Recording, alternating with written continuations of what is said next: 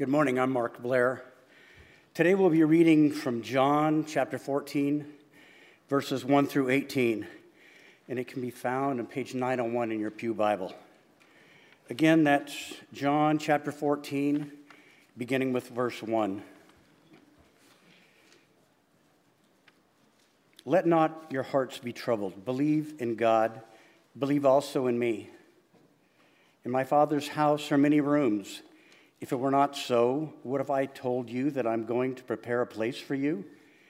And if I go and prepare a place for you, I will come again, and I will take you to myself, that where I am, you may be also. And you know the way to where I'm going. Thomas said to him, Lord, we do not know where you are going. How can we know the way? Jesus said to him, I am the way and the truth and the life. No one comes to the Father except through me. If you had known me, you would have known my Father also. From now on you do know him and have seen him. Philip said to him, Lord, show us the Father, and it is enough. Jesus said to him, Have I been with you so long, and you still do not know me, Philip? Whoever has seen me has seen the Father. How can you say, Show us the Father? Do you not believe that I am in the Father, and the Father is in me? The words that I say to you, I do not speak on my own authority, but with the Father who dwells in me does his works. Believe in me that I am in the Father and the Father is in me, or else believe on account of the works themselves. Truly, truly, I said to you, whoever believes in me will also do the works that I do, and greater works than these will he do, because I am going to the Father. Whatever you ask in my name, this I will do, that the Father may be glorified in the Son. If you ask me anything in my name, I will do it. If you love me, you will keep my commandments. And I will ask the Father, and he will give you another helper to be with you forever, even the Spirit of truth, whom the world cannot receive, because it neither sees him nor knows him. You know him, for he dwells with you and will be in you. I will not leave you as orphans. I will come to you. This is the word of the Lord.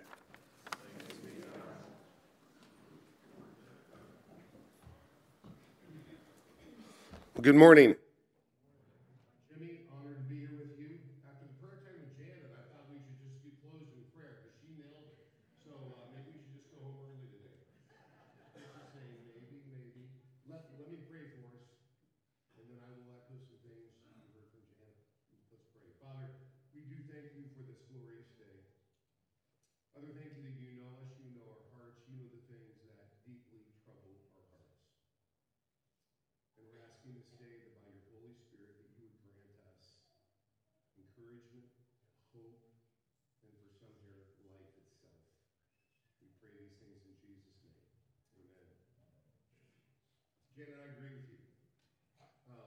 It's hard to live that out. Let not your hearts be troubled. Wow. I mean, as you look around the world, as you look at Gaza and all the things that have happened in Ukraine, 32,000 Ukrainian soldiers killed up until now. You look at Haiti and the fact that the gangs completely control the country, and there's rape and murder and death every day there. When we look at home, we see troubling things, the parade shooting. Tuesday night, I was blessed to spend the evening with the Lopez family. That was painful and tender and sweet and hard. Then yesterday, I was at her homegoing yesterday. And that was a celebration, but it was a painful celebration to have a young mother taken so early from her family.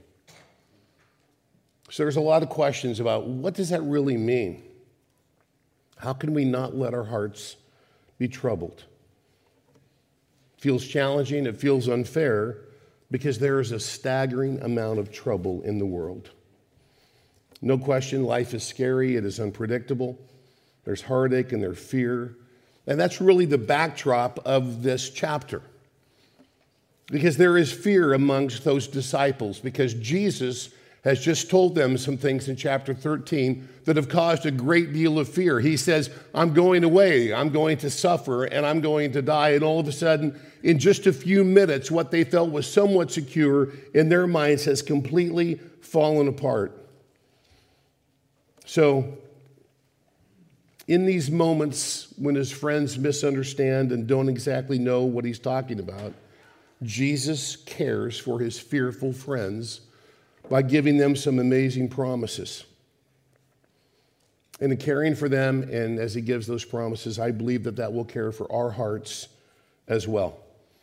It's the perfect passage, really, for Lent, because this is the season that we mourn our sins, that we focus upon the suffering Savior. We pray for the worldly things that keep us away from Jesus will fall and dissolve from our heart, that we would have a focus in upon him. We remember that our Heavenly Father sent Jesus not just to make all things new, but to make all things right. And so this morning, we're going to look at this passage, which contains so much hope. We're going to look at the promise of the Father, the path to the Father, and the plan of the Father. Very simple. So let's start off and look at the promise of the Father.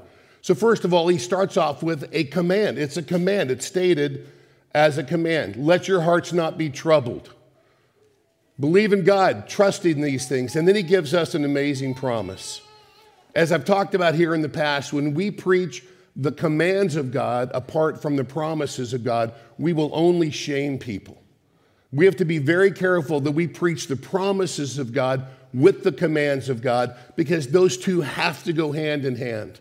There are commands of God all throughout the scripture, but almost every time there is an accompanying promise that comes with it that we need to hold on to. The command is incredibly powerful here. Do not let your heart be troubled. But then it contains one of the most comforting promises in all of Scripture. And the promise is this.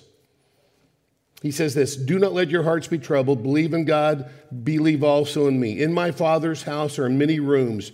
If it were not so, would I have told you that? I go to prepare a place for you. And if I go to prepare a place for you, I will come again and take you to myself. And where I am going, you may be also. And you know the way to where I am going.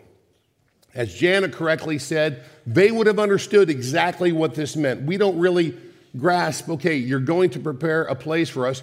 But back then, it was very common language. And it was indeed about a wedding ceremony. And two people would fall in love, and they would decide to get married, and the parents would have a little bit of a say in that. And there would be a ceremony. And they would become engaged, but they would be recognized as husband and wife, even though there was not yet a marriage. There would be, they would, drink this one cup of wine together, and the groom would pay some amount. And it would be amazing, and it would be a celebration, but it was not the actual wedding. And then after that point, they would separate for 1 year. The groom-to-be would go away, and he would work next to his father's house and build a place where they would live. And during that time, he was completely focused. He had only one goal, and that was to build this home that he knew that he would one day share with his bride-to-be. The bride was doing only one thing. She was focused. She was waiting upon that day in which her groom would come. She was preparing. She was secure because she knew that the groom didn't have eyes for anybody else, but he was working to prepare their home. He was working to prepare a place for her. And then on a date when the bride did not know that it was coming, the groom would gather up the wedding party and in a torchlit procession would walk to the house of the bride-to-be. And as they were approaching, one of the groom's best friends would shout, "The bridegroom is coming." She was ready. She'd been preparing for a year. She was ready for that moment. And she would gather up her friends and her party, and then they would go back in that torchlit procession to the home which that man had been building over the past year. And when they walked in the door, it was a party ready to explode. And then they would begin the marriage week. They would begin the marriage celebration. So when Jesus says, I'm going to prepare a place for you. They understood what that meant. That's for everybody here. That's a truth for everybody here. Because one day, for each of you that love Jesus, every person here who loves Jesus, there will come a day in your life when there will be a shout. The bridegroom is coming. And the Lord will release your grip from this world, and he will take you home to the place that he has been preparing for you. That's an incredible promise. It's a beautiful promise. We don't know when that day will be. This week, I thought it was going to be my mother-in-law. I was with her and my wife on Monday night, and we thought, okay, the Lord is loosening her grip on this world, and she's not going to be here tomorrow. And then on Tuesday, she suddenly just woke up, and she said, hey, it's happy to be here on Monday. We said, actually, it's Tuesday. You missed Monday. And she's still right at that point that we don't know, but we know that she's ready, and we know that when that day comes, that her hands will be loosened, that the bridegroom will be ready for her. That's a great promise that we have. That's a promise from God the Father to us. And then there's the path to him. So there's this question from Thomas, Lord, we do not know where you're going. We don't, and so how can we actually know the way? And then Jesus says this amazing truth. I am the way and the truth and the life. No one comes to the Father except through me. If you had known me, you would have known my Father also. But now on, you do not know him and have seen him. From you have known him and you have seen him. So Jesus says very, very clearly, if I am your life, I am the only one. I am the only way. This could not be more personal. No one comes to the Father except through me. Now, understandably, this sounds narrow. It sounds exclusive, and I hear this argued all the time. Wait. You're saying that Jesus is the only way. So what you're really trying to say is there's billions and billions of people that have faith in other things besides Jesus, somewhere around the world, and you're saying that all of those people are wrong. You're saying that Jesus is the only way. Listen, I agree that Jesus is a good man. I agree that he's a great moral teacher, but when you say that he exclusively is the only way to God, I just can't accept that. I've heard that all throughout my life. It's a very typical attack on Christianity. Jesus is nothing more than just a good moral teacher. But we also have to understand that if we truly believe that if he's nothing more than just a good moral teacher, then what he would say would actually be a lie, because he's claiming exclusively that he is the only way to God. He says that. He says it very clear. He claims to be God. He claims that he can actually forgive sins. And there are so many other claims which would be inconsistent with a good moral teacher. Jesus makes very clear here in verse 9, if you've seen me, you've seen the Father. Jesus takes away any possibility, any way that we can say that he's just a good moral teacher. This was taught on by C.S. Lewis years ago on the BBC when he had a show, and he talked about the fact that, listen, if we really look at it, Jesus is either a liar, he's Lord, or he's a lunatic, right? So it's either, hey, these things are absolutely true, and he's absolutely Lord, and we have to bow before him.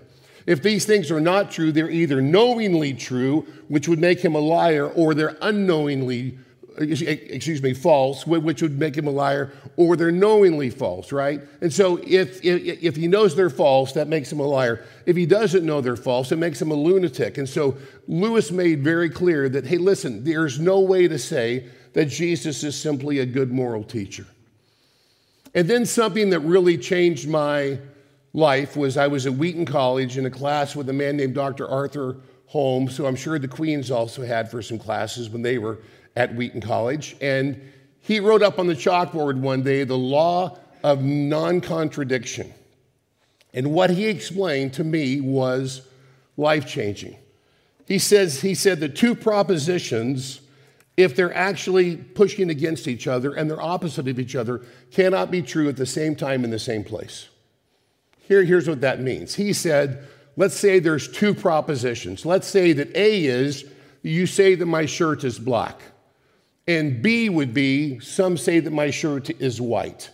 You have three options. If there's two propositions which are actually in conflict, you have three clear possibilities. A could be right and B could be wrong. B could be right and A could be wrong. Or A and B could both be wrong. Logically, they cannot both be right. It's the most foundational law of logic. They cannot both be right. Jesus Christ said, I am the only way to God the Father. I am absolutely the only way to God the Father. So either Jesus Christ is right and the others are wrong, the others might be right and Jesus is wrong, or everybody is wrong. It is a logical fallacy that everybody can be right. So the question is, wait a second, if Jesus Christ says that he is the only way, then where in the world would he get the right to say that? Okay, if we can't agree logically, there can't be this mountain and God's on top of the mountain and there's all of these multiple paths up the mountain. If that's logically a fallacy, because every one of them says that they are the way up to God, where in the world do we have the right to say that Jesus is the right one? And the answer is actually beautifully simple. It's because of the resurrection. It's because Jesus is the only one of everybody that says they know the path to God. Jesus is the only one who claimed himself to be God. He is the only one who claimed to actually forgive sins. He is the only one that gave his life for our sins, and he was the only one who was then resurrected. It makes it completely different. We'll talk a lot more about the resurrection during Lent and obviously Easter. But that's what makes it extremely different. The resurrection, I mean, there is just so much evidence. And you know what, you might be a skeptic. You might say, well, I just can't believe this. Listen, don't check your brains at the door and just, spout off that line about how it just can't be true. Investigate this, look at this. Because logically, there can only be one way to God the Father. And logically, I believe that after you really examine the evidence, which is overwhelming for Jesus' resurrection, he's the only possibility for the one who absolutely can show us the only way to God the Father. It's always good to put things a little bit more simply. And a lot of times I think children's stories can take very complicated truths and make those complicated truths much more simple and much more basic. I think that C.S. Lewis, once again, has done that because he writes about these things in the Chronicles of Narnia as he speaks about Aslan, this great lion, and these kids who pursue him. And it's just this beautiful story. And Lewis tells this passage that we just read in the Silver Chair. He takes these truths that we've just talked about and he puts these truths into a children's story. I'm not going to read you the whole story, but I will read you a section in which it's so clear exactly what is being said. She knew at once that it had seen her, for its eyes looked straight into hers. If I run away, it'll be after me in just a moment, thought Jill. And if I go on, I shall run straight into its mouth. Anyway, she couldn't have moved even if she had tried, and she couldn't take her eyes off of it. How long this lasted, she could not be sure. It seemed and felt like hours. The thirst had become so bad that she almost felt like she would not mind being eaten up by this lion if only she could have a mouthful of water first. If you're thirsty, you may drink. These were the first words that she had heard. For a second, she just stared here and there, wondering who had spoken. And then the voice said once again, if you are thirsty, come and drink. And then, of course, she remembered what had been told to her about animals talking in this other world, and she realized that it was the lion speaking. Anyway, that time she saw his lips move, and the voice was not like a man's voice. It was deeper, wilder, and stronger, and sort of a heavy, golden voice. It didn't make her any less frightened than she had been before, but it made her frightened in a rather sort of different way. "Are you not thirsty?" said the lion. "I'm dying of thirst," said Jill. "Then drink," said the lion. Could I, would you mind going away while I do this?" said Jill. The lion answered her by only a look and a very low growl. And as Jill gazed at its motionless bulk, she realized that she might as well have asked the whole mountain to move aside for her convenience. The delicious, rippling noise of the stream was driving her nearly frantic. "Will you promise not to do anything if I do come?" said Jill. "I make no promise," said the lion. Jill was so thirsty now that without even knowing it, she had come a step closer. "Do you eat little girls?" she asked. "I have swallowed up girls and boys, women and men, kings and emperors, cities and realms," said the lion. It didn't say this as if it were boasting, nor even as if it were sorry, nor as if it were angry. It just said it. "I dare not come and drink," said Jill. "Then you will die of thirst," said the lion. "Oh dear," said Jill as she came one step even closer. "I suppose I must go and look for another stream then." "There is no other stream," said the lion. It never occurred to Jill to disbelieve the lion. No one who had ever seen his stern face could ever do that. And her mind suddenly made itself up. It was the worst thing that she ever had to do. But she went forward to the stream, knelt down, and began scooping up the water into her hand. It was the coldest, most refreshing water that she had ever tasted. Some of you are dying of thirst. Some of you are dying of thirst in this world. And you're trying to satisfy your thirst with so many different things. We tried to satisfy our thirst with money, sex, power, influence, social media likes. The list goes on and on. We try to drink from so many other streams, and no other stream satisfies. There's only one stream that can truly quench the thirst we have in life, and that stream is Jesus. Because Jesus is the way and the truth and the life, and nobody comes to God the Father except through him. Jesus is indeed your only hope. If you see that Jesus is your only hope, here's the good news. Even though we still struggle, we're disobedient, you will be viewed by Jesus as being obedient, because God will see you through the life of Jesus, who lived perfect obedience. And you can come and stand before God the Father only through the Lord Jesus Christ. That's what it means to be a Christian. If we believe that, we have the right to take the Lord's Supper. We have the right to participate in this as a family if we understand that Jesus is indeed the only stream. It's a beautiful picture.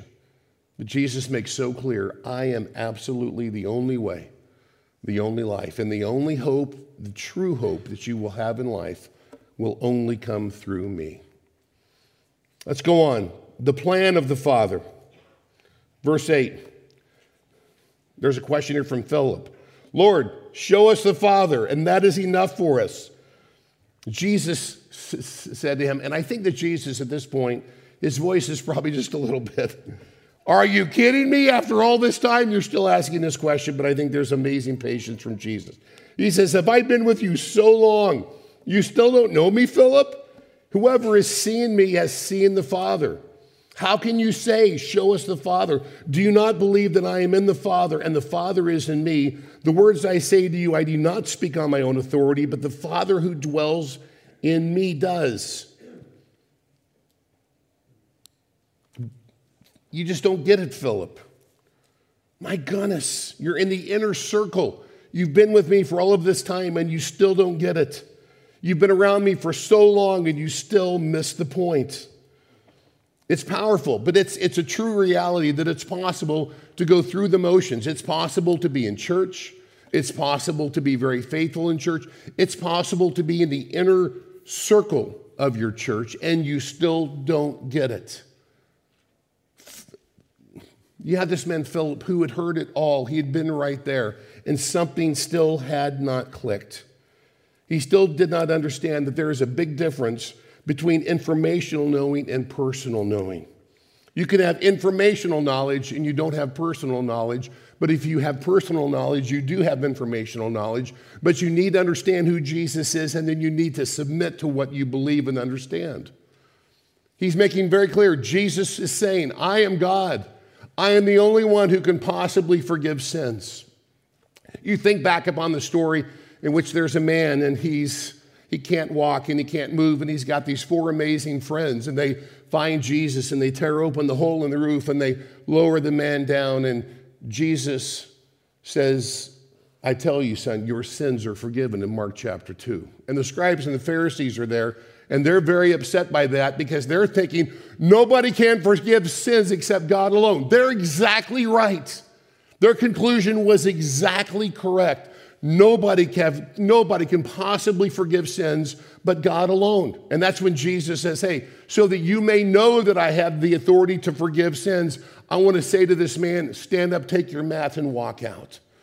Jesus is affirming that he is God. Only God has the power to actually forgive sins. Jesus Christ is God. Philip, understand this. I'm right here. The Father is in me. I am in the Father. If you've seen me, you've seen the Father, because I am God himself. One of the most important points of theology in all of Scripture. And then I want to add a 4th point. It's just a bonus. Is that all right? Because the plan also includes there is a pledge from the Father. I will not leave you as orphans. I will come to you. What a beautiful promise. I will not leave you as orphans. I will come to you. An orphan is one who does not have parents. An orphan doesn't have protection or the assurance of safety. Jesus is saying, this isn't you. You have a father. You have a family. You have a home. The best thing that my wife and I have done in our lives is to adopt 2 amazing little girls. We had 3 children, and we thought, okay, 3 kids, that seems like enough. I think we're okay. And then the Lord just began to really stir our hearts as far as adoption. And we adopted Paige in 2003, and we brought her home, and she was just absolutely amazing. And then we started to think, she's way behind the other kids as far as age, so she's going to be like an only child. That wouldn't be good. So we said she needs to have a sister. So we worked on that, and then we got actually Allie that very next year. So Paige and Allie came into our life, and it's just been the greatest joy. It's taught me more spiritual lessons, just the fact that we love them immediately. Oftentimes you hear, okay, so these aren't your biological children, they're adopted children. So did it take time for you to grow to love them like you love your other children? And the answer is no. No, it was immediate. I mean, the exact same feeling as a birth. It was the exact same emotions, the same feeling. It was just absolutely incredible. Everybody here and there's lots of folks here who've actually adopted, and I love that. They understand that. It's just that immediately I would give my life for you. My son Mark is now 37 years old. He's married. He's got 5 kids. He has an amazing, great wife, Holly. And it's really fun as we meet, actually as a family, because you can only join in one of 3 ways in any family. You can join by blood. You can join by marriage. You can join by also adoption. And it's fun that we have all 3 in our family. And so, okay, there's Holly. She's in by marriage. There's Paige and Allie. They're in by adoption. There's Mark, Megan, and Sarah, and they're in by blood. If you love the Lord Jesus Christ, you could not be more secure in God's family. You understand that? You could not, it would be impossible for you to be any more secure in God's family because you're in by marriage, by blood, and by adoption. All three ways he has grafted you into his family. He's grafted you in by blood. We can enter the holy place as family by his blood. Hebrews chapter 10 and verse 19. We can enter by his blood. Ephesians 5 says, we are the bride of Christ. We are the bride of Christ through marriage. This passage talks about the fact that we are the bride of Christ. He goes to prepare a place for us. We are grafted in by marriage. And then we are brought in as adopted children. Throughout the New Testament, Romans 8 talks about the fact that we don't have the spirit of orphans anymore. So we have the spirit of sonship because he will not leave us as orphans. He's adopted us. You could not be more secure in God's family. You're absolutely in by all three means. And the fact that we're a part of God's family, if you love Jesus, if you trust in Jesus, then today we can come to his table. We can come and we can participate in the Lord's Supper. The Lord's Supper is for those who love the Lord Jesus Christ, those who trust in him. And you might say, yeah, but there's still massive amounts of disobedience in my life. I'm struggling in my life. If you understand that Jesus is your only hope and you lay down your life before him, that means you're a Christian and you have the right to come to share in this amazing meal. There will be servers down front, and they would love to share with you the fact that this is the body of Christ broken for you. This is the blood of Christ shed for you. Maybe you're struggling this morning and you're thinking, I've got so many things in my life. We've talked about, let not your heart be troubled. My heart is troubled this morning. I do have massive issues, and I've just got things I'm troubled about right now, and I feel like I can't leave these things behind. There will be a prayer team right up here on the front pews. And I encourage you, in the midst of communion, come down and have somebody pray with you. Maybe you've gone through life and you've thought, okay, I really haven't lived out that Jesus is the only way. Maybe I've not acted like Jesus is the only stream. Maybe I've spent a lot of my life trying to find all of these different streams in life. And I really haven't actually said, this is the only stream, this is the only way. And maybe today, this is the day that you finally submit and you say, Lord Jesus, you are the only way. You're the only truth. You are the only life. There would be people up here that would love to just pray with you, to talk with you, to process with you. So if that's you, we encourage you. Come down for prayer this morning. We need hope in this world. We need comfort in this world. Our hearts need to be at rest. So I want to ask you something. I want to ask you just to close your eyes, and I want to read parts of this passage once again with truths from God. So just close your eyes and listen to these words and let them wash over you. Do not let your hearts be troubled. Those are words of comfort and consolation. Trust in God, trust also in me. Those are words of faith. In my Father's house are many rooms. Those are words of ownership. If it were not so, I would not have told you. Those are words of promise. I am going there to prepare a place for you. Those are words of assurance. If I go to prepare a place for you, I will come back and take you to be with me. Those are words of return. That you may be where I am. Those are words of direction and reunion. I am the way, the truth, and the life. Those are words of hope and life itself. No one comes to the Father except through me. Those are words of confidence and truth. I will not leave you as orphans. Those are words of adoption.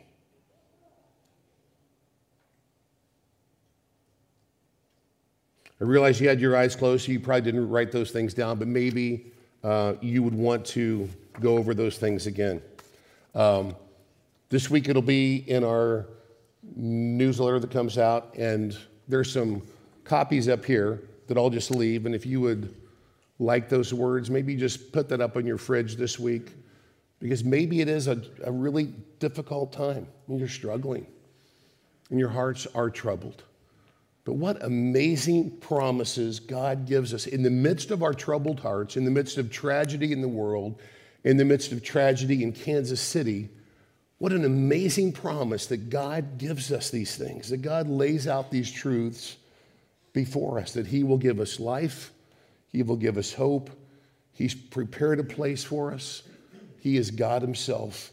He's the only one who can possibly forgive sin, and He offers that to you today. What a beautiful promise that we have from the Lord Jesus Christ. Let's pray together. Heavenly Father, we are so grateful that you were sensitive enough that you saw that your disciples were really troubled. They were fearful, and you put their hearts at rest. And you made very clear that even though you were going to go away for a short time, that they did not have to be troubled. They did not have to have fear because of the promises that you laid out. Father, thank you that you have called Jesus to go to prepare a place for us. Right now, He is with the Heavenly Father preparing a place for each person that loves you. And Father, we know that one day there will be that shout, the bridegroom is coming, and you will carry us home to be with you. For some here, that day might be soon. For many here, we pray that day is many, many, many decades away. But Father, it stirs our heart to know that that is a truth, and that is a hope that we can hold on to. Father, thank you that we are in your family and we could not be more secure. We're in your family by blood, by marriage, by adoption. We are in all three ways. Help us to hold on to that truth today, to love you more, to submit to you in a way maybe we never have before, and to realize that you are the only stream. There is no other stream. And if we look for another stream, we will spiritually die of thirst. So come quench our thirst this day and remind us of you quenching our thirst as we partake of this meal. We ask it in Jesus' name. Amen.